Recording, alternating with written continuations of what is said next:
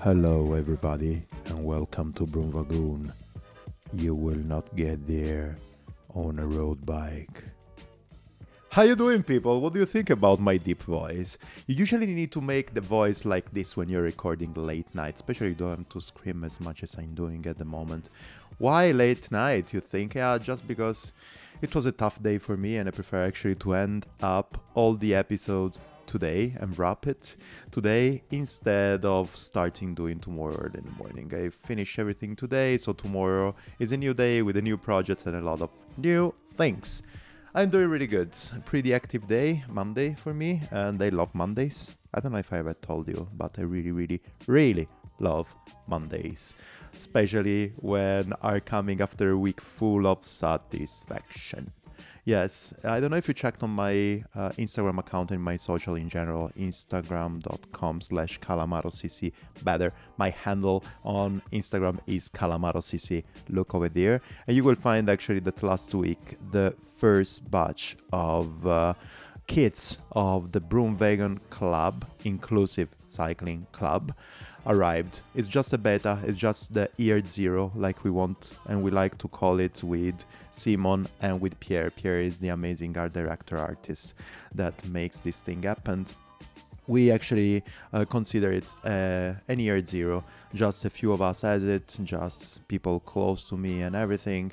But it's already something cool and probably we can make a good project in the future out of it. Just let me know how do you feel they are and what do you think about them. I just want to close a bit, actually to go with a closer eye on why is Inclusive Cycling Club. Yeah, this podcast is exactly built up on inclusion.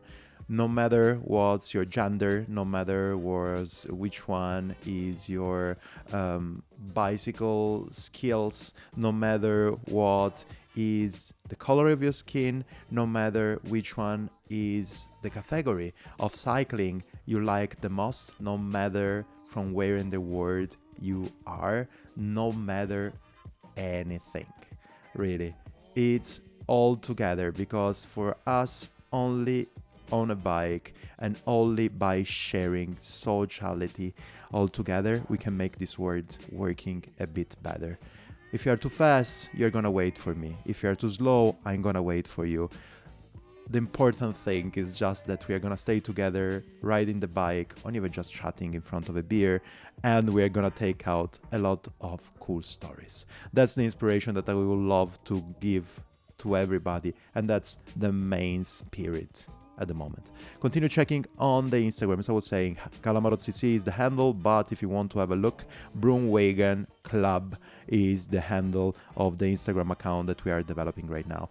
I have to say that at the moment on the Instagram account, you can only see bearded guys. And this was something that Adeline Ikunard on Instagram made me realize by saying, Stefano, but where's the inclusivity you're talking about? At the moment, you can really see there just actually white bearded men, more or less of middle age.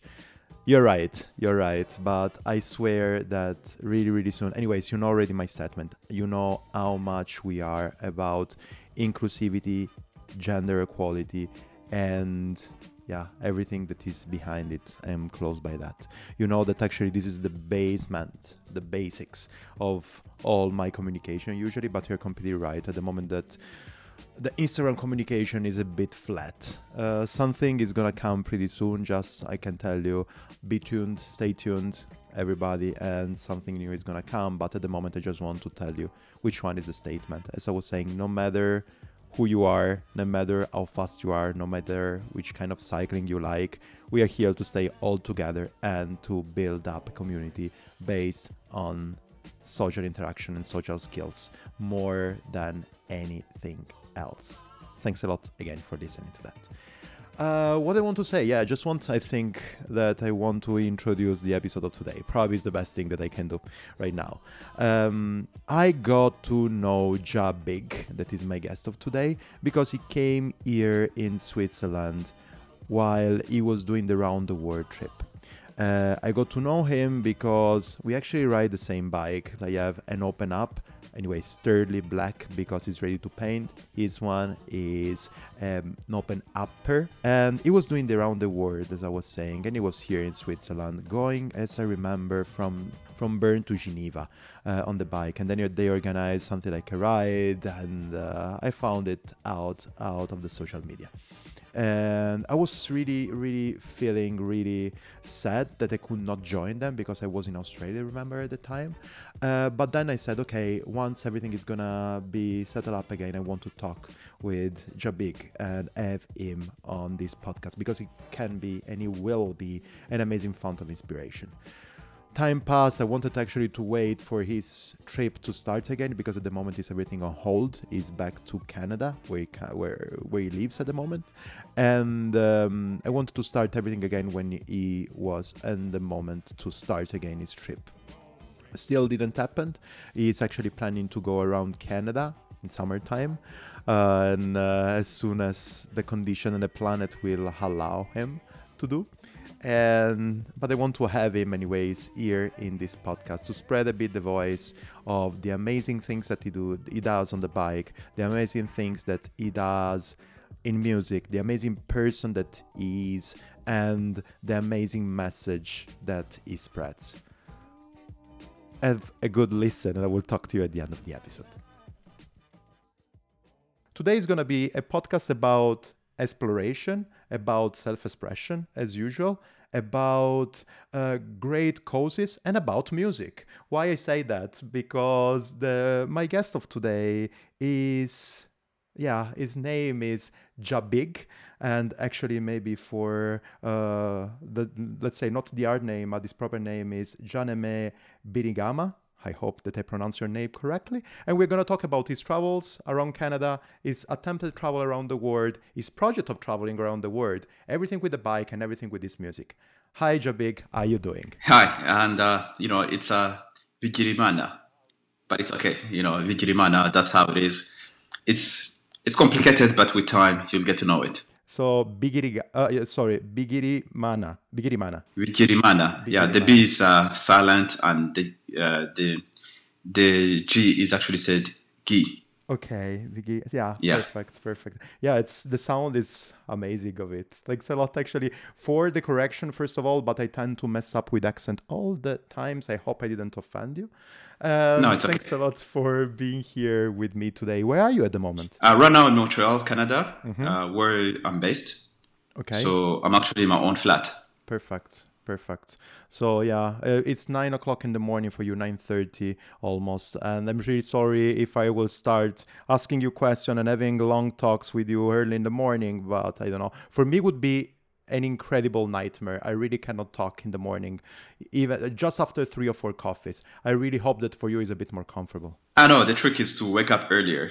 Okay. And then and then by the time 9 o'clock gets here, I'm already properly awake. So, and that's what I did. Okay, are you an early bird usually? What time do you wake up? I'm not usually an early bird. Okay. But I had an appointment with you, so I had to wake up early. Perfect. Thanks a lot. So I talked about your travel with the bikes. I talked a lot your career as a DJ. Actually, I just mentioned that. But probably you can give us, because it's better for you to give us an introduction about yourself instead of myself throwing off stuff that probably half of them are incorrect. Can you give us an introduction about yourself, please?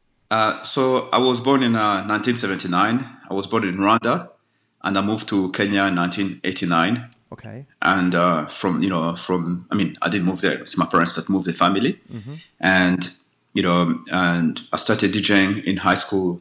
When I was in high school, and I started playing at parties. And when I went to university, I decided to stop and become a full-time DJ. And in the meantime, I lived in South Africa, and we moved to Canada eventually in 2002.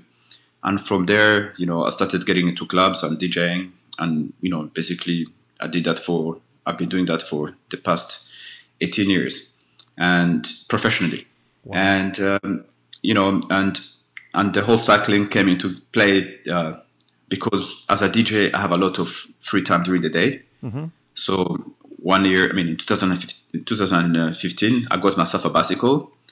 And I started riding around all summer. And before I knew it, I used an application called Strava to log how much distance I rode. And one day I realized that I had ridden 5,000 kilometers. Wow. And from there I told myself, that's I almost crossed Canada. And that's where the idea came from, to cycle across Canada, because it was a stage in my life when I was a little bit, I've had enough of DJing in Montreal and DJing in general, and I needed a break. Because while I spend my time traveling around the world, it's mostly for work, and it's never really for my own personal enjoyment. So this time I decided, let me do something for myself. And at the same time, it was an escape because, family pressures, society pressures. Some people take a walk around the block. I decided to cycle across Canada. Makes sense. Makes a lot of sense. Everybody of us has his own way to release a bit the stress. And I truly believe that we have something in common. You, me, a lot of people that are listening to us. And this thing in common is that take a bike, go outside, and something like shut down your brain on negative thoughts or stressful thoughts, and just go on the bike and enjoy what's happening out there, enjoying the environment, and enjoying also the self-discovering. Yeah. So you briefly mentioned at the beginning that you were born in Rwanda, and then you started actually moving around first from your first in your continent, and then you moved actually into Canada. I truly understand that actually the main cause for you to move from Rwanda was the war that was there inside. Can you just give us something like a bit of a frame on where you're moving from Rwanda, then to Kenya, then to South Africa, and then why you just decided to settle in Canada? You and your family, of course.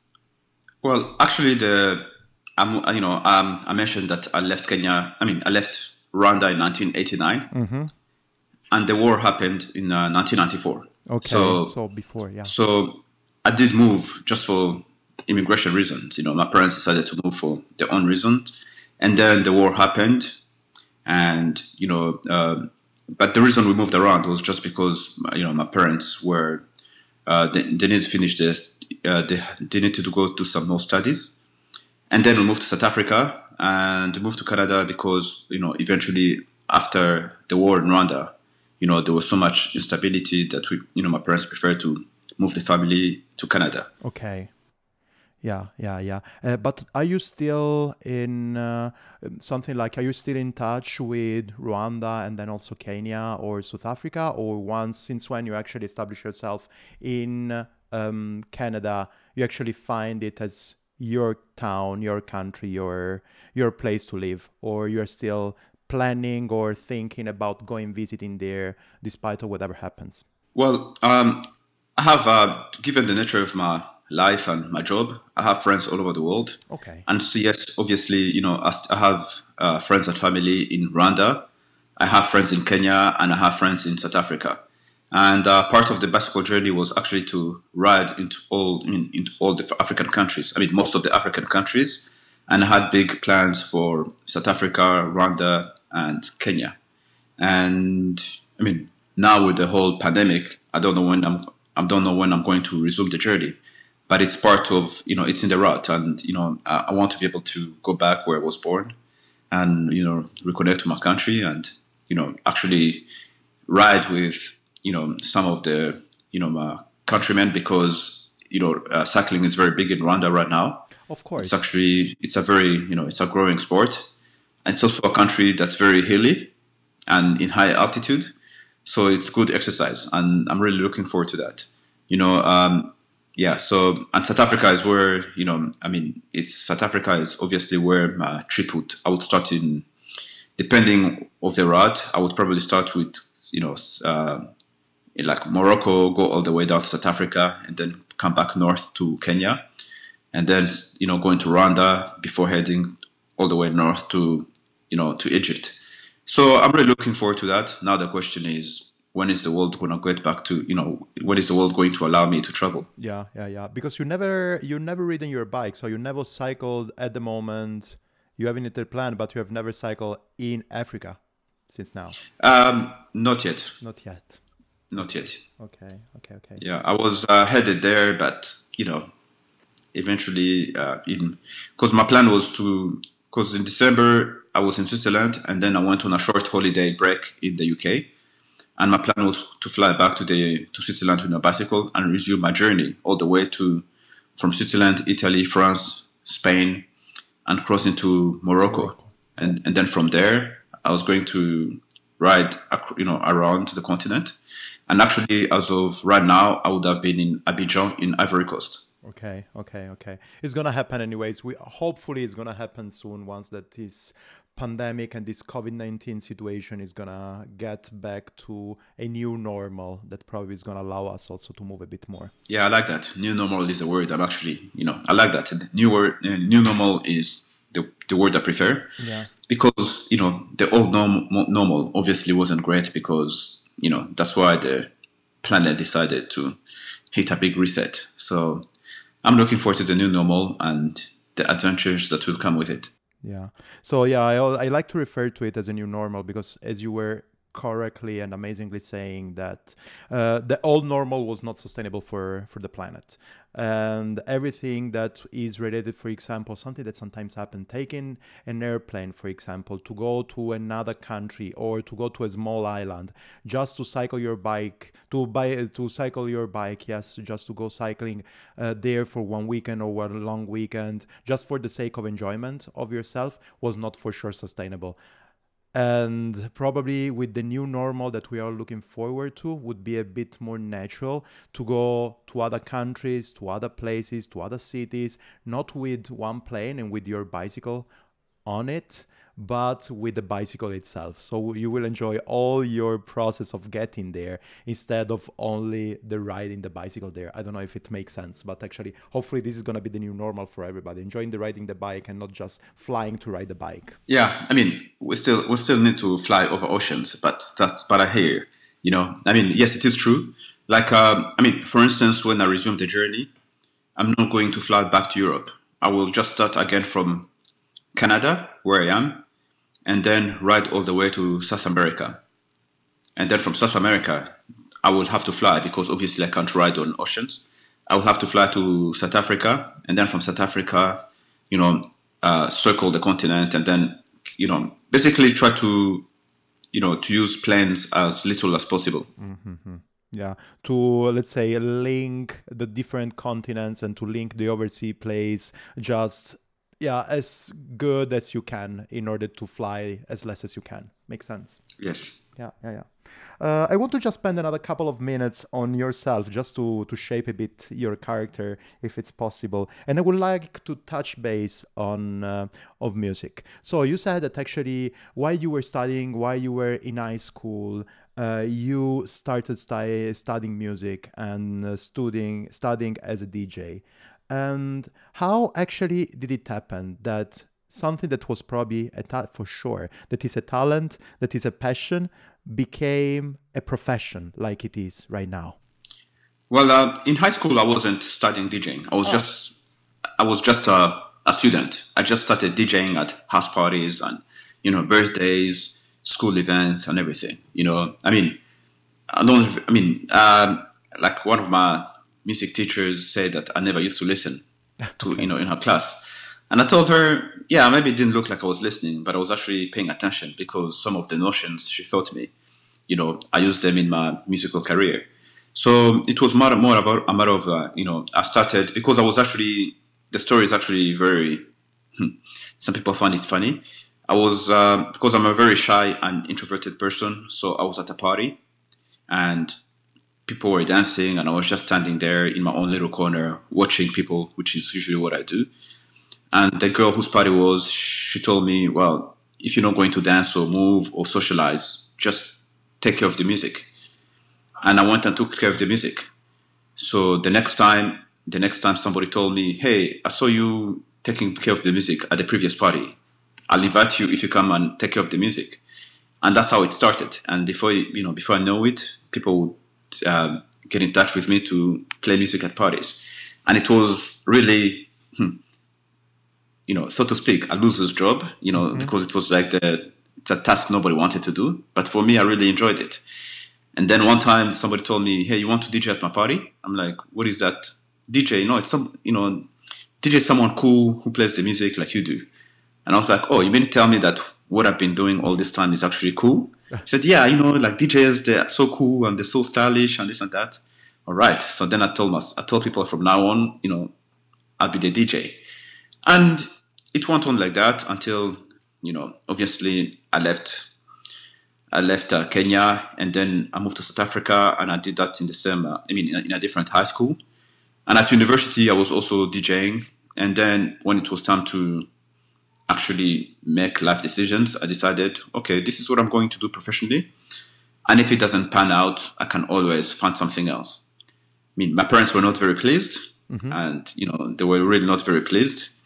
But, a good 20 years later, I think, they're starting to get comfortable with the idea. Yeah. What did you study, if I can ask you? I was studying, I was doing a bachelor's of commerce in a major of marketing. Okay.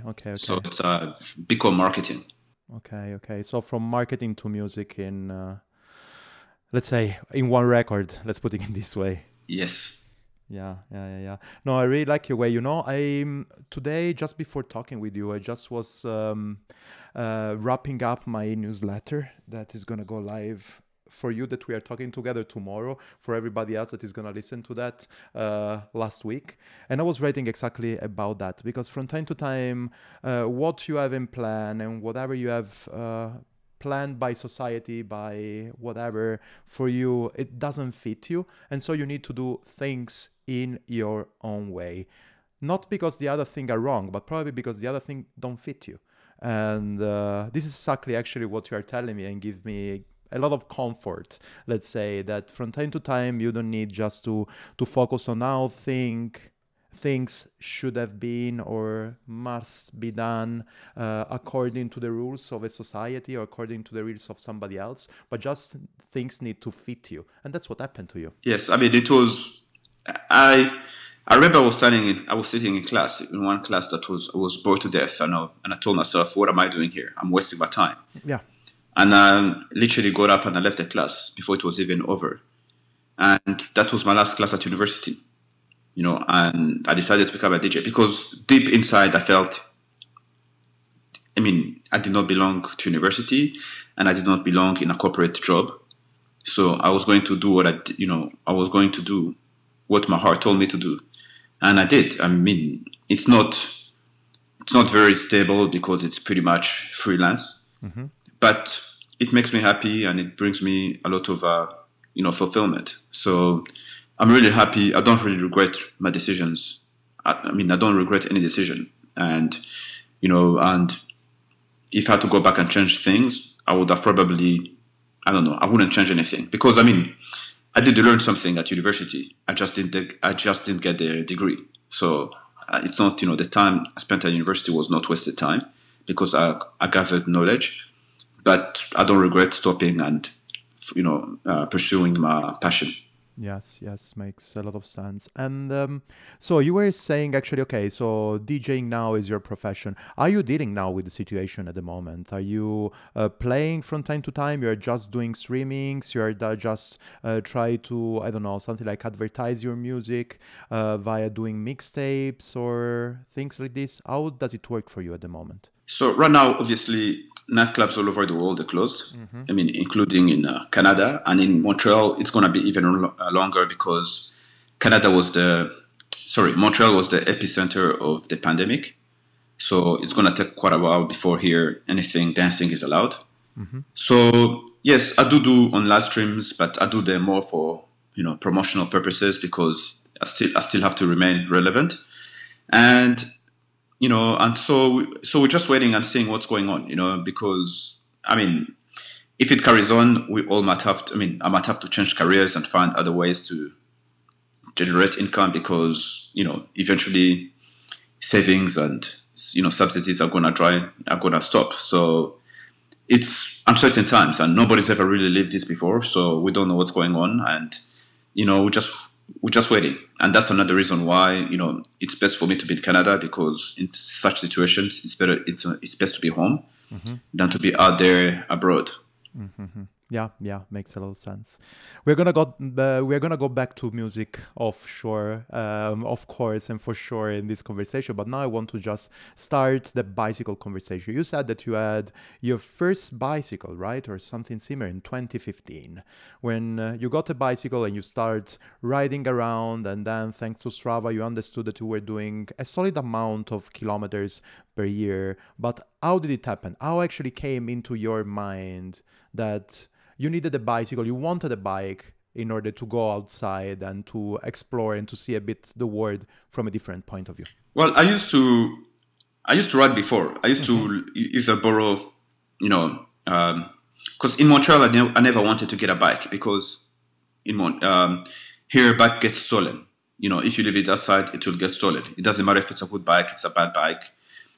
Bikes get stolen. So I really never wanted to buy a bike. So I would either use the city, the bike sharing bikes to ride around the city. But the problem is that I couldn't go far because I had to return them to the dock before I got overcharged. And one day I was talking to a friend and saying, how do people here own bikes? It's just crazy. And she told me something that was actually very obvious, but I never thought of it. And she told me, well, you don't leave your bike outside, you take it inside. You just ride it, and then you take it inside. You don't commute with your bike. You just ride it, and then once you get home, you bring it inside the house, and then that's it. Okay. And I was like, oh, that's not what I done. That's actually, it's funny. I never thought of that. And it also happened that at that time, I used to drive, and I had lent my car to one of my friends whose own car was at the mechanic. And because during the week I really don't go anywhere, I told her, well, you have a child, you have like a young child, just take my car, and then when you get yours by the weekend, I'll come fetch it. So now I was like, oh, now I'm bored. What do I do? And I was actually walking back from dropping my car off to her house when I saw somebody with a very nice bike, and I told him, where'd you get that bike? And he told me the name of a bike shop. And I went there just to see bikes. But when I went there, I saw a bike I really, really, really liked. And I bought it right there on the spot. And that's how it started. And then I started cycling around Montreal. And yes, when I would ride, I would bring the bike inside the house because it was the safest. And then now I started going farther and farther. And I was going so far that sometimes I had to call my friend to come and pick me up because I would forget that, when you ride far, you still have to amount for the time you come back home. So I would go far, and then it would be 8 in the evening, and then it would be in the middle of it would be so dark, and I'd have to call my friend to come pick me up from wherever I was in the middle of nowhere. Okay. And then I started riding, and like I mentioned earlier, by the time I was doing a lot of distances, I really realized that I had literally crossed a country in 4 months. And so that's how the idea to cross Canada came by. But for me, it wasn't really cycling because it was more escape. Because when I'm on a bicycle, I don't ride to ride a bike. I'm just out there, and riding a bicycle is almost a it's almost a byproduct. Sorry, that's what the word I was looking for. Okay. And I mean, I'm not really a bike person. I just love riding bicycles. I don't know. Like for instance, a lot of people obsess about the kind of bikes, the technology and this and that. Yes, I'm aware of it and I keep up with it because, it's interesting. But I'm not the kind of person who, I have my bike, that's it. I got the perfect bike and it's perfect for me and I'm happy with it. Okay. But I love riding. And for instance, and I love being outdoors. So you will never catch me, for instance, doing indoor cycling because for me, I don't, you'll never catch me doing that because I don't cycle for fitness. I don't cycle for sports, for racing. I cycle to be outside and to enjoy the great outdoors. So 2 things happen in winter. For instance, I either ride my bike outside in winter or I do not. But you will never catch me. You will never catch me on an indoor trainer or in a spinning class or anything like that. Mm-hmm. So you're telling me that also during winter, I can find you out there riding the bicycle with negative degrees, with negative temperature. Yeah, I ride in winter. Yeah. I mean, it's Canada. So if you're not going to ride in winter, you have very short, you have maybe like 5 months of cycling. So you have to make the most of it. And also, I have a little bit of experience because I cycle across Canada in winter, and I was by myself in the middle of nowhere. Here, at least when I ride here in winter, I'm in the city. But what actually makes it dangerous to ride in the city is that you're actually in a city and you have to deal with cars, and sometimes, it's some people don't know how to drive in winter. For instance, they slam on their brake and they lose control of their car. And if you're the person on a bicycle nearby, they can hit you. So the city is a little bit complicated, but with the proper tires and the proper vigilance, anything can happen. I mean, I ride as safely as possible. And I usually also, when I ride, I try to go into industrial areas that are deserted where there aren't many people. And I do my rides and then I come back home. Okay. You know what? I was checking your video that I don't remember the title, but I'm gonna. Probably you can tell us the title of the video of the film that was actually shot by of the last day of your riding across Canada. What was the title of it? I forgot. Yeah. So the short film is called Escape. Escape. It's directed by Angeline Nayar. She's also from Montreal, and I had actually never met her. Ah. And what happened is that MEC, Canada's largest outdoor goods retailer, they decided to do a film about about people who, because in Canada mostly the outdoors it seemed to be like a white sport. You don't see minorities in it, so they decided to do something about diversity. But at the same time, when it came to my situation, it wasn't really. It was, yes, diversity because here's this black man cycling across Canada in winter, which is something. I mean, you don't see a lot of black Canadians cycling across Canada to begin with, and you don't see anyone cycling across Canada in winter. Period. No matter the race, and then this person is doing it on a fixed gear bike. But the other part that was diversity related was also, I'm not an outdoor person. I'm a DJ. So for them, they were very curious. What is this DJ doing out there at -40? Something he's never done before. Something that even cyclists don't do. But he's a novice cyclist and he's out there doing something that's nobody's ever done. And on a bicycle that really is not the proper tool. What's his story? So by the time they decided to do a story, because I was riding really fast to get to the end of my journey. So I told them, I don't have, because in the name of Canada, once you leave the major cities, there's no phone reception. So nobody could get hold of me. But I told them, well, there's one place you'll find me is at the end, because I'll be there. If I don't show up, it means that I didn't make it, aka I'm dead. But if I make it, then we can do the last day. And then I rode north, and then I got into my hotel and I checked in, and then I saw a group of people started, uploading. They're like, "Hey, there it is," and I'm like, "Oh, you made it!" Wow. And they said, "Yeah, we flew." I'm like, "Oh, I rode," and then I spent the night, and the following day I went to, I went to ride on the ice road, and it was the last day, and then that was it.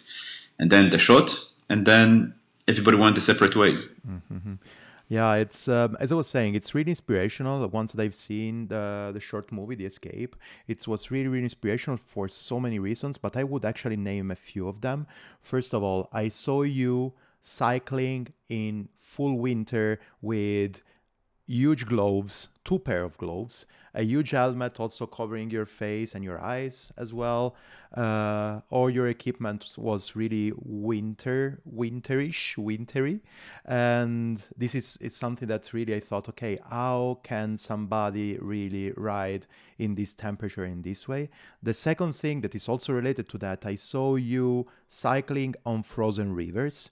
And that's another thing that actually, I don't know, frightened me so much, a lot, because I thought, okay, what happens if, And this was another thing that made me completely, I don't know, as I was saying, it was pretty inspiring. And seems like you were going on, also falling. I saw also yourself crashing on this kind of ice road that you were riding with, and this was also another thing. I say, okay, that's so scary. And the third thing is that you were riding a fixed gear bike. Can we just explode these three things? How was to ride in winter? How was actually how you choose and how you dealt with the equipment? And on the other side, how was the decision made of cycling in single speed or in fixed gear? Sorry. So I'll start with fixed gear first.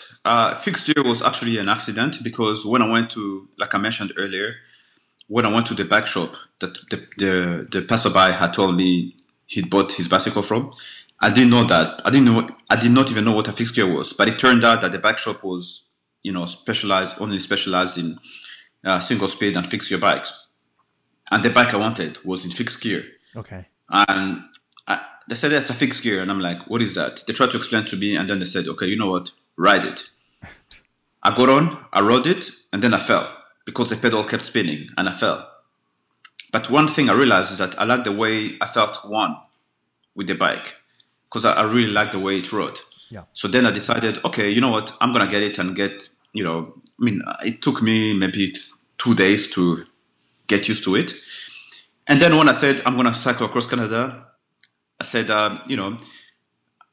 people said, you can't do that on a fixed gear. I'm like, well, I've been riding all summer on a fixed gear. Yeah, but they said, yeah, but there are mountains and this and that. I'm like, well, I've ridden across some mountains here. I mean, in Montreal, we don't have a lot of mountains, but I'm like, you just get up and pedal. That's it. People said, yeah, but it's a long distance. Then I said to myself, well, it seems challenging. So let's make it a challenge. Let me ride across Canada on a fixed gear bike. But also I had read that in winter, a single speed or a fixed gear bike is the best tool because there are less things to go wrong. Because apparently, with the gears, sometimes the shifters or whatever, the dérailleur or the cassette, they freeze or they get full of mud. Whereas a fixed gear is constantly cleaning itself. So there is something that's likely to go wrong. And really, it is true. In the whole trip, the only mechanical failures I got were flat tires. Okay. And then at one stage the chain came off, But I think the chain, I don't know what happened, but I don't know why, but the chain came off. But I think maybe my tire wasn't, tight. The screws weren't tight enough. But I never had any issues. Like I never had any problem. My bike never broke down, And so that's how the fixed gear came by. But you had brakes there, right? Yeah. I had front and back brakes. Okay, the both of the brakes. Okay. Yeah, and that is actually how I did that for two reasons. It's against the law in Canada to ride brakeless. I mean, people do it, but I was crossing a country and I didn't want to get tickets in every single province and territory across. And then number two, for me, it was a way to preserve my knees because yes, I knew I was going downhill, and the last thing I wanted was to skid because most problems, most knee-related problems on fixed gears are not from the pedaling; they're from the braking because you have to use your knees. I mean, basically, you have to use your legs to brake, and it's very taxing on the knees. Mm-hmm. So, and then also for safety reasons because brakes are always good. Of course, I know it doesn't make me cool, but it makes me alive. No, it makes a lot of sense. Yeah, knowing actually the fixed gear community out there, whatever, most of them rides without brakes. That's why I wanted to ask you that actually it was a fixed gear bike, okay, for sure, but with both brakes because you need also to control your braking. You need to be a bit more modular. So yeah. Yeah, I mean it's the most time I really used my brakes was downhill as a way to slow down, because my legs were spinning too fast, so I needed to slow down quite a bit. But most of the time, because I was riding most of the time, I usually just a simple resistance would be enough to slow down the bike. And then, of course, I'm riding out there in the outdoors, so I don't really need to brake, because there are no junctions. There's nothing that requires me to brake. So that's the fixed gear part. Yeah. The winter part Well, you just, adapt it. I remember actually learned how to dress from when I was in London. I was DJing in London, and I walked by a shop that used, I saw a shop that sold clothing stores, and I walked in, and it was, the brand was called Rafa. I wasn't into cycling, so I didn't know that it was a big deal, or it was like very high end. Yeah. So I walked into it, and I told one of the sales assistant. I told them that I want to cycle across Canada, and Canada's very cold, and it's not like UK winter, like we have serious winter, and I needed him to teach me how to dress for it. So he told me, you should wear this, you should wear that, you should wear this, you should wear that. But I told him, yeah, but you have to understand, I'm from Canada, so you have to keep that in mind. And he told me, sir, I'm from, I forgot where he was from, but he was from one of the northern countries. So either Sweden, Norway, Finland, or Denmark. I don't remember which one it was, but one of them. And he told me, okay. I said, okay, yeah, okay, fine. Winter. So he told me how to dress and this and that, and told me you should be taking this and that. Obviously, that day I was in a rush, so I didn't buy anything. So when I went back to Canada, I tried to look for stores that sold the same clothing, but then I realized that each brand has its own different of clothing, and I couldn't figure out what to get. So I looked for the brand. So I wanted to get my friend in the UK to buy me the clothes and send them to me. And then I realized, Rafa does ship everywhere in the world. So I took the list and I bought exactly what the Northern European guy had told me to buy. And I bought that and I wore them, and he was right, And really, actually, the only time I caught cold, I really almost froze to death, was because I was overdressed. And when I got overdressed, I started sweating. And when I started sweating and overheating, I couldn't take it anymore. So I unzipped one jacket. And then all the wind came and froze my sweat. So then it was as if I was covered on ice. And that dropped my temperature and I almost froze. Wow. All because I was dressed too warm. So I learned a very important lesson because, they say that when you step outside in the cold, you should be, if you get on the bicycle and you're hot already, that's, you overdress, because it means you're just going to get hotter and you're going to start sweating. So when you start, you should actually feel cold and then warm up and then get at the proper temperature. And by then, by the time I really go to the Arctic Circle, I really knew how to dress. Even to this day, I can look outside, look at the weather, and I know how to dress. I can tell, because for me, I dressed not to sweat in cold weather. I dressed enough to protect against the wind, but also to avoid sweating, because once you sweat, it's usually game over. You're gonna get cold. Yeah. And riding on the ice road, your third question, It was actually like riding on a velodrome, because it's very hard and solid. But what happened whenever I kept falling was because, I had good tires, because I had studded tires, meaning that they had some nails in it. So I had very good, I wasn't going to skid. But what happened is that I kept falling because that ice road is also used by lorries, the big heavy lorries. So when they used to come from far, because they're heavy, they would create waves in the water. So it's as if I was riding and then somebody pulled the carpet. So I actually fell because the surface became, it was as if there was an earthquake. So the whole ground shifted and then I would just fall. Simple as that. Or sometimes, one of the times I fell, it was also because when those big lorries and trucks go by, sometimes they crack the river, and the water, and then it creates a pothole because of the crack. So because and then it would be covered with snow, and I wouldn't see it. So then I would hit it, and then it would be a hole. So it's like hitting a pothole, and then I would fall. So, but eventually I fell 6 times on that ice road. But, the people who did the film, they were very nice. They only included the one time. Okay. But, yeah. So 6 times in the last day. Yeah. Wow. And all across in Canada, I had maybe fallen 3 times, in total. So most of the falls I had was on that ice road. But it wasn't because the ice road was slippery. It's just because it was full of potholes and this and that. And it was, but it was actually very, very nice. And it was very fast because it's flat, because you're in a river, and it's very solid. So I could pump my tires really hard and just fly. It's super fascinating. It's really interesting because it's really something. It's really a condition that I'm not used to ride.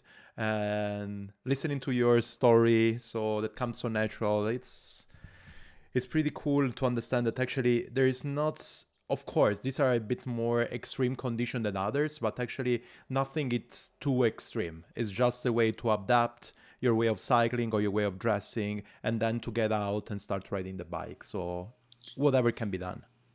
I mean, to be honest, the only time I stopped cycling in when I was cycling across Canada, it was in summer. Because at one stage it got to 40 degrees and I had to stop because it was too hot. It never got too cold, even though I rode at minus 40. But it did get too hot because I find that anything above 35 becomes very difficult because you run out of water and it's you're likely to suffer heat stroke. I mean, it's just crazy. So it's actually in very, very hot summer that I took a break, and I couldn't believe that. I'm like, I can't believe, I'm African born, and the only reason I have to stop is I have to take a summer break, but not a winter break.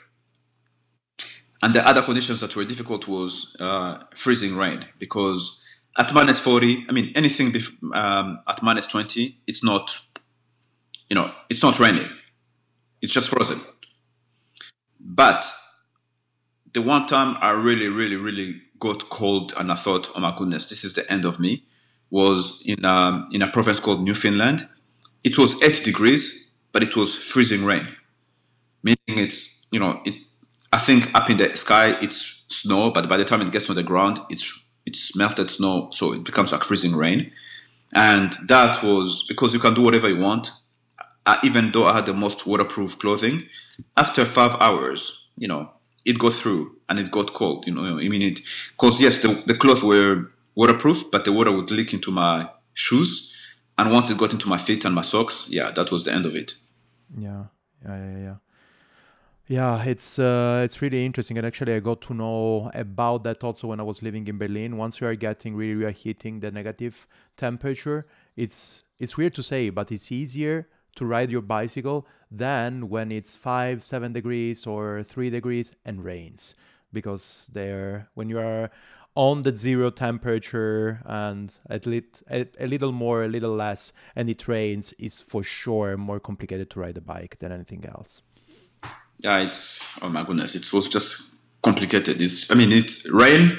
So now I don't even bother with rain. When I see that I'm going to ride, I don't mind riding 3 hours in the rain. Mm-hmm. But after the 3rd hour, I know I'm going to get in trouble. Yes, summer rain is different because summer rain is actually welcome because it's cooling.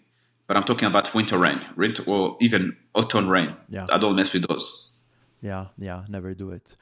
So for how long actually have you been traveling across Canada? It was 15 months, right? Or a bit more? Yes, the cross Canada ride took me 15 months. 15 months. But it was a very slow 15 months because I was stopping in places and, hanging out with my friends or it was very slow and deliberate because I also wanted to see Canada. I wanted to, it happened that the bike ride was just a way to get across Canada.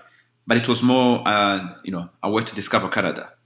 And that's why I want to do it again, but in, using the reverse route, because now I want to see what it looks like in summer. Yes, of course. I just want to ask you, which one is your best memories? What did you learn in this huge trip that you have done with a bicycle, your first bicycle trip? Well, I learned that it's actually easier than it sounds. It's really easier. Basically, it's like riding around the block in your own city. The only difference is that you don't sleep you don't sleep at your house and you sleep in different places. It's really as simple as that. And riding a bike is also, first, and it's not as dangerous because even though I was on highways in winter, it's not really as dangerous. And it's actually more dangerous to ride in the city than to ride outside the city because the cars can see you from far. The roads are wider. They can overtake you properly. So it's actually safer. And for me, I really didn't know that. I mean, I find that side of me that I didn't know. I really didn't know that I was brave, or I had endurance, or I could do something so crazy. It's actually only when I was done with my trip that I started getting a lot of media attention, and people were saying it's crazy, that I realized, okay, maybe it was crazy. And now, when I think about it, I realize I don't think I'll do it again, because it's just crazy. It's so cold, it's some, because I remember at one stage it was so cold. I'm like, okay, if I don't get up and walk, I'm going to freeze to death, and I would have literally frozen to death, because I was on some highways. I would see a car every hour or maybe every 2 hours, and so I realized it was really it was a calculated gamble, but I was really gambling. So that's the part that really was amazing, I mean, as in amazing, as not amazing, as in great, as in wow, I was really amazed at myself. But for me, the moment I cherish the most are the many people I met, because I wasn't camping. I was staying with people. I was using a website called Warm Showers to stay with people. And Canadians, welcomed me. I really met wonderful people. And most of them, I keep in touch with them. And some of them, they're already telling me, oh yeah, if we hear that you cycle across Canada again, your bedroom is still here, your bed is still here. Even if we're in the middle of the pandemic, I didn't want to put anyone in danger, but they're like, no, don't worry, we'll take precautions. You're going to isolate your room. Everyone is going to be safe. We look forward to seeing you again. So I really, really made a lot of friends, and it's, it was, when I stepped inside the house, I was a random stranger. They didn't know me from anywhere. I didn't know from, anywhere. And the next morning when I left, I had made some lifelong friends. So for me, that is that's the memory I will cherish forever. Because yes, you travel, you see beautiful places, you see beautiful scenery, but the one thing you never forget is the human interaction, and I'm grateful for that. It's really interesting, and it's really cool how everybody who travels with a bike, especially people like you who made such an extreme trip and bicycle trip, are saying that actually people are really helpful, people are really great, while everybody and all the times actually that we have something like a different angle on people, nobody would say, okay, people are usually amazing, people are really helpful and stuff. People just stay on their own side, and it's really difficult that somebody will help you. But once you go out with a bike and you really experience real people and not only everyday life or computer people or whatever, you will really recognize that people are great and people are really happy and keen to help you. And that's a great learning that we all need to have. Yeah, you're right. It was really, I really learned a lot, and even about myself, because I got to see who I am from the eyes of my host. Because, in Montreal, I have my friends, or abroad, I have my friends. They know me. So, they're my friends. So they're always going to say nothing about me. But I go to places where people didn't know me, and then they will describe me and say things about me. And I even got to learn myself through their eyes. So it was also I got to really know me myself even better. So yeah, at a certain point, you came back home from your race across Canada. And as you were saying, a lot of media attention was on you. What were people saying about your trip? How people recognize your trip, and how people describe and told the story about your trip around? Well, everyone was surprised at the beginning because I did it. Everyone was like, oh, that is crazy. Why did you do that? We didn't even know. My friends told me, I didn't even know that you're capable of something like that. I told them, well, I didn't know that I was capable of that either. So, even I am surprised. But the media attention came from the fact that, by the time I finished 6 months later, the film was out. And the film went on to around the world in many festivals around the world. It just became an international, hit in the adventure film festival circuit. Basically, it was big in even I think it's Turo in Italy, which is the first. It was even big there.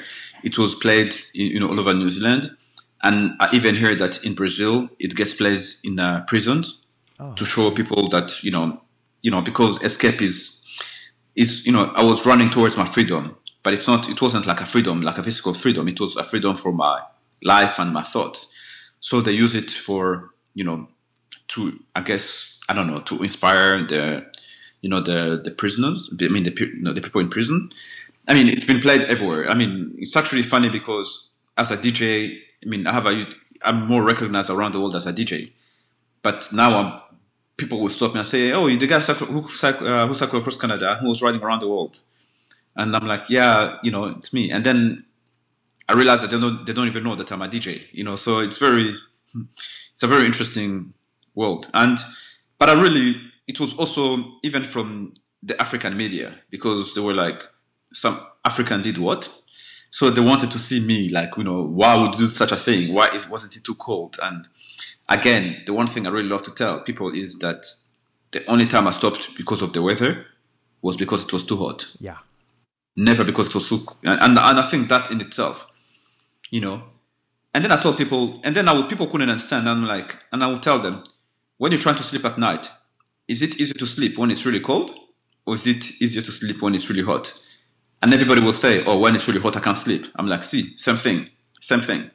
And then the lesson, and then people would catch it.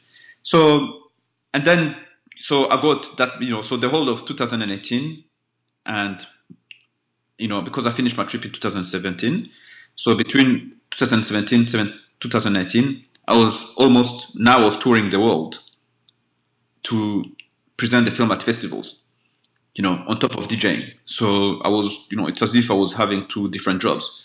And then 2019 calmed down. And in 2019, I started getting restless again. And I said, you know what?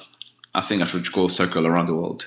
And in August, that's when I left. Yeah. Yeah. Let's go on that. How and why this decision came into your mind, and how did you kick off this trip around the world with a bike? So the trip around the world was actually a lifelong project, because when I was very young, like in my early teens, I read a book by Jules Verne, called Autour du monde en 80 jours, like, Yes. Around the world in 80 days. Yeah. And one day I told myself, I will go around the world, but it was by car because, it was what I knew at the time. So I said, when I grow up, I'm going to go around the world. And then as I got into cycling, I said, why not go do it by bicycle? But then I said, okay, this is just crazy. Let me just finish cycling across Canada first. And then I said, okay, I'm 40. I'm not getting any younger. This is the time. Yeah. So on my 40th birthday, I got on my bicycle and I left Montreal and I want to cycle across I went all the way to, my first ride was around Montreal, because Montreal is an island. So I did around Montreal to just say goodbye. And then I cycled to Boston. I flew to the UK. And then from the UK, I went to the Netherlands, Belgium, France, Switzerland. And that's when the pandemic hit, but the idea was very simple. It was just a realization of a lifelong project. And it sounds, it's really, for me, if I did it, and this, I feel it was one of those, when I grow up, I will circle the world. Like I will circle the world by car, but then it turned out, okay, I get to do it by bicycle. So for me, that was I was in the process of my lifelong project. And I'm so happy that I did it. It's that the pandemic, stopped me or gave me a break.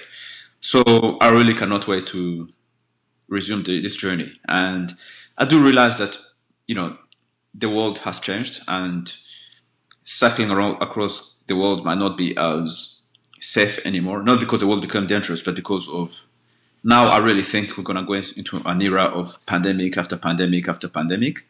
So I have to play. I have to see and wait. So now I've made peace with the fact that I might not be gone because initially I was planning to go for 5 years. Mm-hmm. But now I realize that I might have to do it in bits and pieces. For instance, do 2 months here and then stop and then go back, and then, or maybe do it in a different order, like do, Oceania here, and then maybe sometimes do a different continent, not in a straight line, and the journey wouldn't be continuous. So anyway, we'll see. Right now, my focus is on cycling across Canada. And then when the world, when the planet is ready, I will be ready too. Yeah, it's really great. I like actually your expression of when the world is gonna be ready, and we're gonna be ready to as well to adapt on what the world wants, and that's the perfect thing. I just want to ask you because actually this cycling around the world, the around the world trip, you linked it with something else, and this to your support and your raising awareness with the World Bicycle Relief. Sorry, World Bicycle Relief. Yeah, correct. Can you tell us more about that? Why did you decide to go for this cause and what it means for you and how you support it? So I've supported a few charities in my life, and my music supports, like my mixes on YouTube support World Food Program, which is an organization that provides food to people who live in extreme poverty or who are affected by natural or man-made emergencies like floods or wars or this and that. And I decided, well, if I'm going to be riding around the world, I should be doing something cycling related. So one of the things I wanted to do was start a charity that provides bicycles to people to children and so that children could get to school. But then one day I told myself, oh, maybe there's somebody doing something like that out there. And I did. And I came across World Bicycle Relief.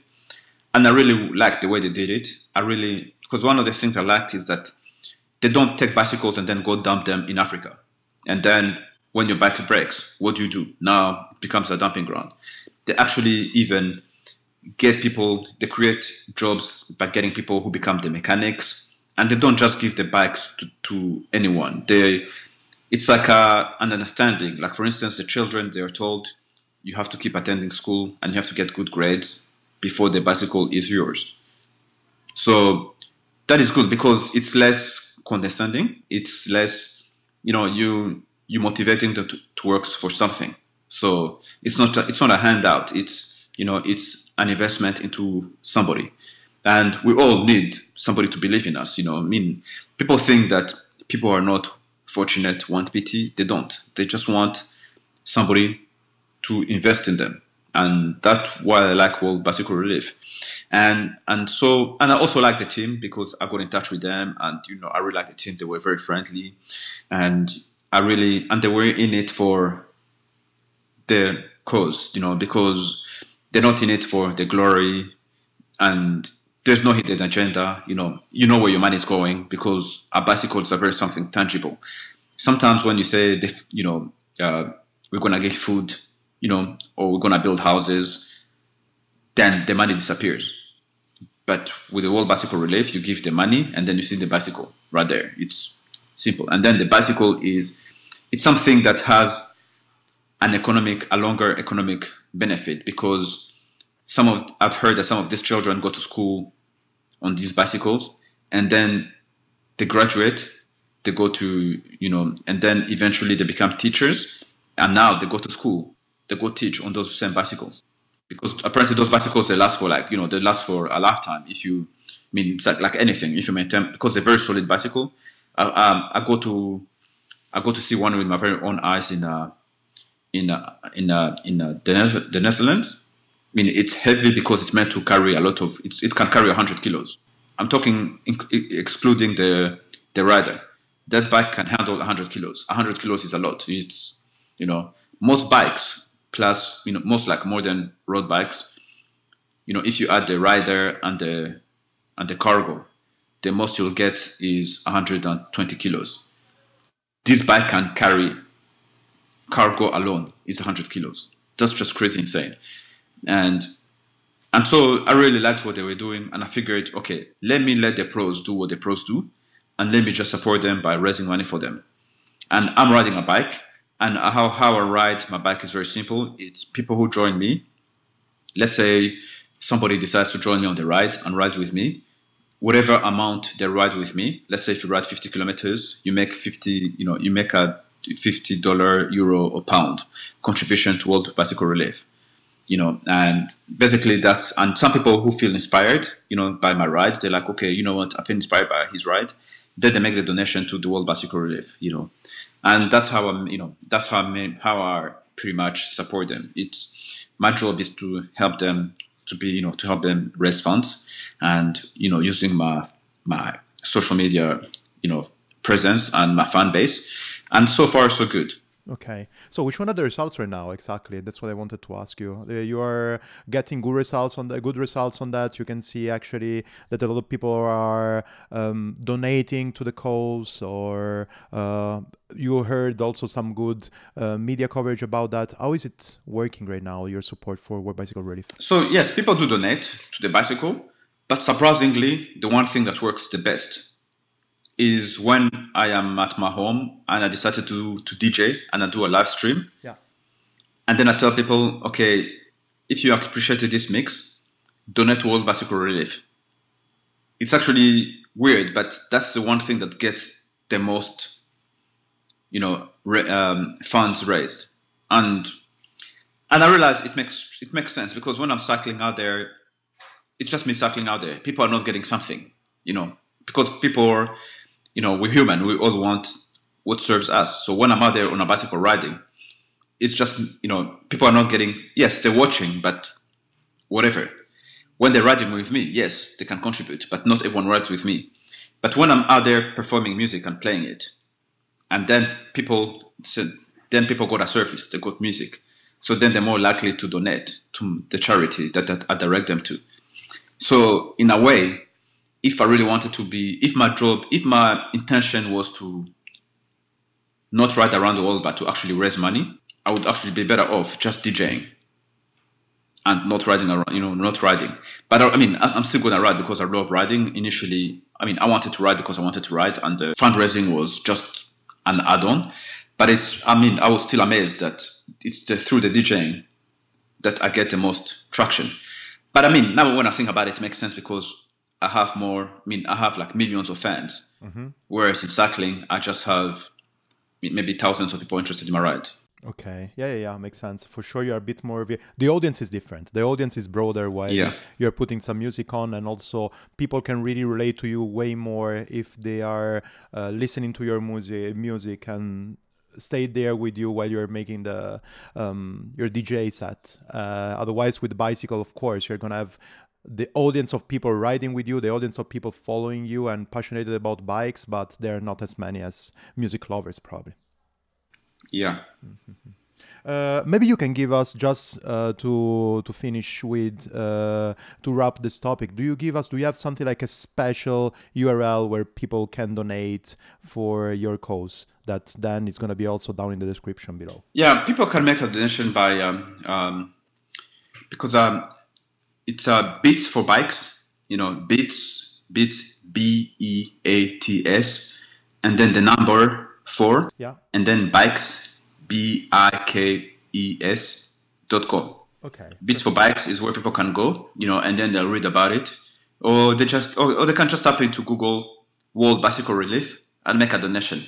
Because if they make a donation through me or the agency, or the charity itself, it's the same. It's the same. It goes to the same goal. So I really don't care if it goes through me or not. For me, what matters is that the organization gets the funds needed to make the world a better place for those who are less fortunate. Yeah. Makes a lot of sense. And I want to add 2 words really on the World Bicycle Relief. I really like because they are creating and building up really solid bikes, the Buffalo, as you were saying. So bicycle that with a good maintenance, that is also super easy. This can last for 3 or 4 lifetimes. So this bike can be passed by from a generation to the other, and that's really good. And on the other side is made because of a cause. So let's use bicycles in order to get scholarship to people, to let people be educated and to develop all the childhood that is out there. So, and this is an amazing cause, as you were saying. If you are just saying, okay, donating for food or donating for buildings, you don't really see what's happening. But this is a cause that is solid, is visible, and also the bikes themselves, they are pretty solid, and that's something really concrete. Yeah, like I said, I wouldn't ride that bike up a hill. Okay. But people do it. And I've seen people do it in photos. Yeah. But it's amazing. It's an amazing bike, and it's also quite inexpensive. So, and they do change lives. You know, it's not only they're not only given to children. Like right now during a pandemic, they're actually given to health. You know, like frontline workers, health workers. Like for instance, the nurses can go visit the patients. You know, the midwives can go visit the pregnant mothers and so forth. And because like for instance, they can see more patients, which is great. And also it avoids them getting using public transport and being at risk, because if if the medical personnel is ill, well, then there's nobody to protect us. So I mean, I really really applaud World Bicycle Relief, and I will support them with everything I have, because they really are doing. I mean, I ride bikes for fun, but their bikes save lives, and that is a big deal to me. Yeah. Makes a lot of sense. I just want to talk a little bit more about your travel around the world. I know that it's going to be a long conversation, but if you still have time, I have a couple of topics that I would love to touch. Yeah, the first one is you actually in your bike, so in your ride around the world, you also combined another layer of thing that is yourself going and playing and DJing also in the places that you were traveling in. How could you do that actually? Was it tiring? Was it complicated to arrange also the gigs? How was it? So organizing the gigs was sometimes complicated, but it wasn't complicated because of finding the gigs. Because I'm lucky I have a pretty, my name is pretty known in the circles. In the music I play. So for me, booking DJ sets is not complicated. It's more the actual the scheduling, because I'm on a bike, and let's say for instance if I have to be somewhere in 2 weeks on a bicycle, it's very hard to predict, because it takes 1 week of rain and not for not me riding, and I lose 1 week, and now I have to make that gig and I have to catch a train to go to the gig and then come back and and resume my ride, and that was very frustrating. So to be able to manage, I just took less bookings, but in like major cities, so that I know, for instance, I gave myself enough time to be there. Like for instance, I would say in 6 months I'm gonna be playing this city, and then I know in 6 months I'm gonna be there. Because saying I'm gonna be somewhere in 2 weeks, that's very risky, because there's so many things I cannot predict. And once something is confirmed, you sell tickets and people buy tickets. I have to show up. So that was the hard part, and very quickly, I was still trying to figure out a way to make it work, and I realized that the best way to make it work was to actually schedule way ahead of time and try 3 different dates. Like give people 3 different options and say, okay, but you buy the tickets right now, but it can be for an event this date, or that date, but it's going to be one of the 3. Because there are more chances that there are very strong odds that I'm going to make one of the, if I have 3 chances, I'm going to make one. So that was very complicated. And actually, that was the most tiring part, if you really want to know. It's harder than actually riding a bike. Mm-hmm. Yeah, it makes a lot of sense. I like actually how you planned everything in advance. It's exactly the way, giving yourself a bit more of flexibility. Yeah. So this means that actually your DJ set are basically made with digital music. You don't carry with yourself records and vinyls and stuff like that. No, I mean, I don't really, even when I'm not cycling, I don't, because now everything has moved to the digital format. Yes, I play vinyl and I have vinyl, but practically speaking, do I really want to carry a box of records and then have it check it at the airport and then have it stolen? No, I don't. No, yeah. It's better to carry a USB key, put it in my pocket, put my headphones around my neck, and then go to my gig. It's also, I mean, everyone wants to play vinyl until they have to carry it. It's heavy, and it's just more practical. Yes, it doesn't sound as, like digital doesn't sound as clean as, as warm and as better than vinyl. But it's not to say that digital is bad. It's really, because at the end of the day, what matters is music. Same thing with a photograph. Whether when you look at a photograph, nobody cares if it was done with film or with digital. What matters is the content. Same thing with music. I would rather have somebody play good music on digital than terrible music on vinyl. Yeah, of course. Yeah, makes a lot of sense. And if I can add also another thing, I would be way more scared of carrying my records. So from one continent to the other, from one city to the other, from one gig to the other with an airplane than with my bike. Of course, it's more comfortable to do it with an airplane, but I would feel safer with my bike because at least I'm handling myself my records. So for this reason, I can completely understand that having, I don't know, a hard drive or whatever with your music and your headphones, it's way better in a digital way than in records for these reasons. Yeah. I mean, it's also practicality. I mean, with vinyl, let's say you can have like maybe 100 pieces of records, whereas with digital, you can have 10,000 pieces of music if you wanted. So Yeah, you can adapt on the gig itself, and you can adapt to the yeah, audience and everything. I mean, it's not necessarily a good thing because sometimes when you have too much choice, Of you course, know, of course. it can be paralyzing. But I mean, I don't know. For me, it worked out the best. I mean, there's some DJs out there who are still spinning vinyl, and power to them. And I spin vinyl, for instance, when I'm in Montreal, and I have to do a press event, and I know it's a small party, and and also the problem is that nowadays nightclubs don't have proper turntables anymore, or they're broken, or nobody takes care of them. So, but for me, what matters is the music. I really don't care. I'm not one of those who gets caught up in the medium. For me, what matters is the music. Like play me good music, and I'll be happy. Yeah, yeah, yeah. You know what? Actually, you hit my imagination with your definition. So sometimes on having too many options really can freeze you. And I want to move in this direction. So at a certain point of your trip, so when you were in Europe, you decided to swap your fixed gear bike with a geared bike. And this can be probably the same field, right? You started having, instead of only one option with the fixed gear, starting having 12 with your new bike. What happened there? How did you take this decision, or was something that you were forced on do it? Well, it's because the thing is that riding on a fixed gear across Canada. I know my trip was longer because I was on a fixed gear because I need more time for recovery, but also I was walking up some hills you know and it's taxing on the body. It's really asking too much for the body. Mm-hmm. And it's one thing to ride for 15 months on a fixed gear, and it's another to ride 5 years. 5 years on a fixed gear is a lot.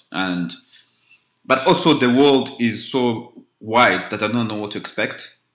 So a fixed gear maybe might have been limiting. So I said, okay, let me get a bike with gears for my knees, for the ability to go faster, and to be able to ride longer distances.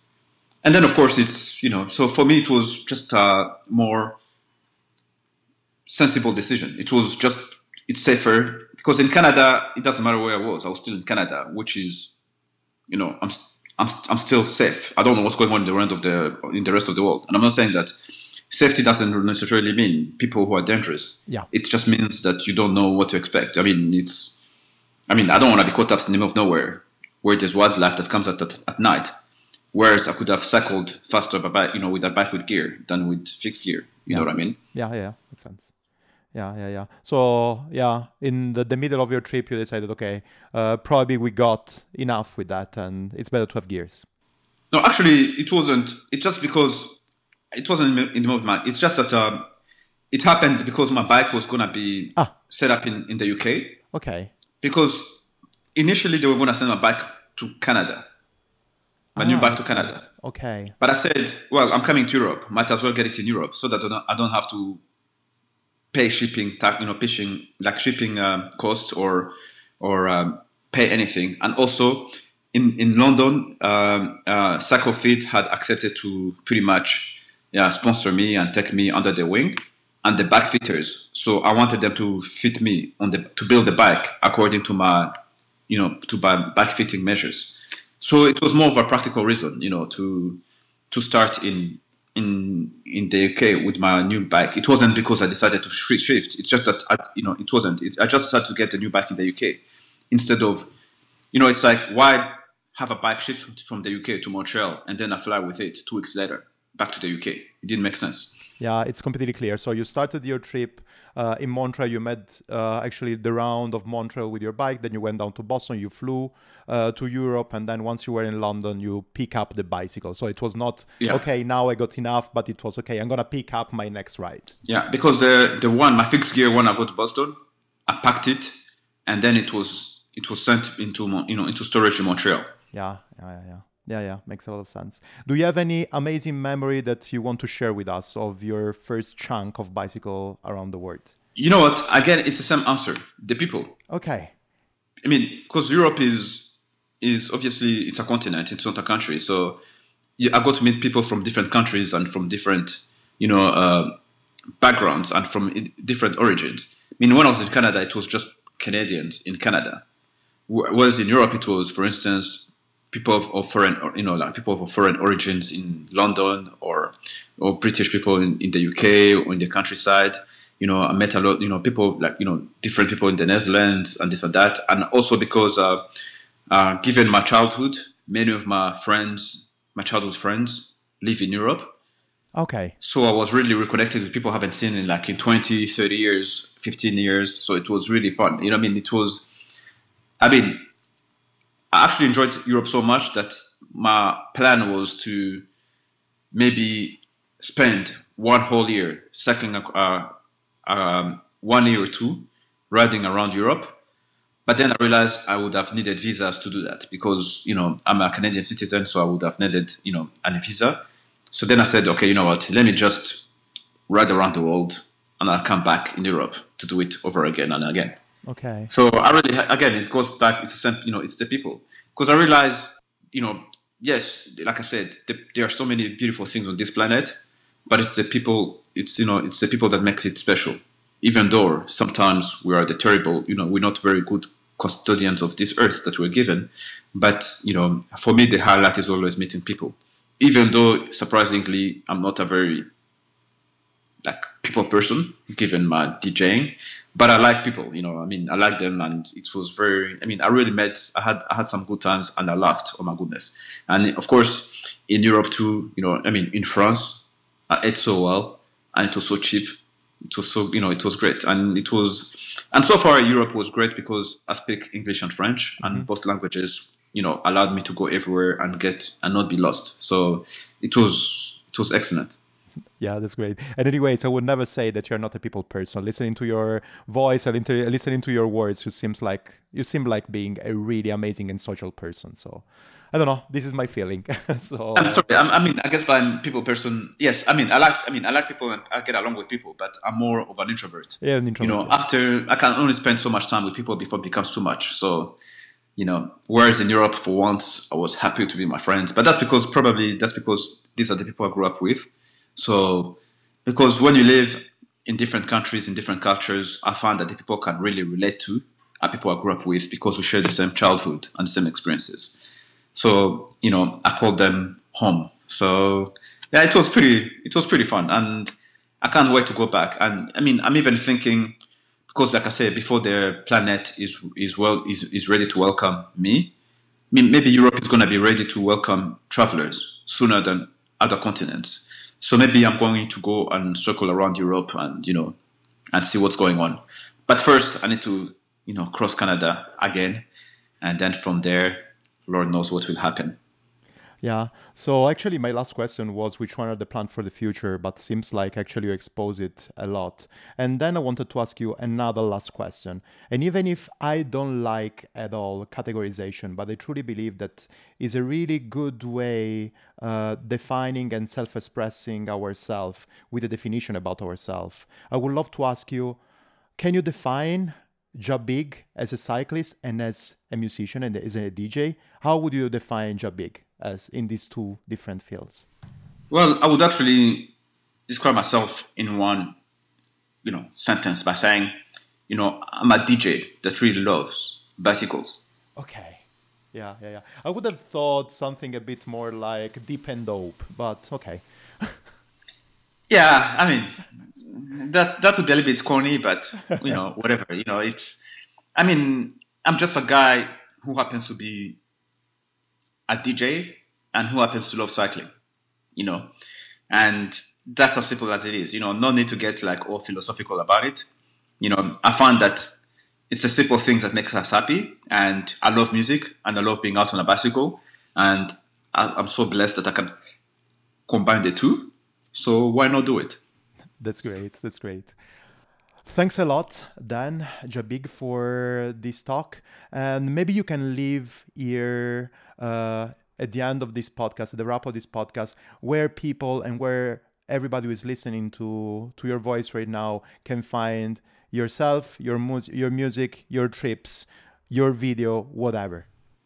All right. So first of all, to get in touch with me, it's very easy. My email address is very easy. It's jabig@jabig.com. Jabig is Jabig, or you can just Google Jabig, and then that's it. And then to follow my adventures, I'm on Instagram. It's @Jabig. And then to listen to my music, just go on YouTube and look for Jabig. Simple as that. So, and if it's too much to remember, just go into Google and type Jabig, and you'll find me. I'm out there. I'm out there. Well, I have just to say, really, thanks a lot for the amazing words. Thanks a lot for the inspiration. Thanks a lot for your simplicity that is really contagious as you are. Even if it's not a good word to say probably in this period, but you know what I meant, right? It's something like, I think that's something like it's good to listen to your voice, inspiring, and also saying that actually simplicity is the best, just being out and do what fits you and what you like to do, and everything is easy like it is.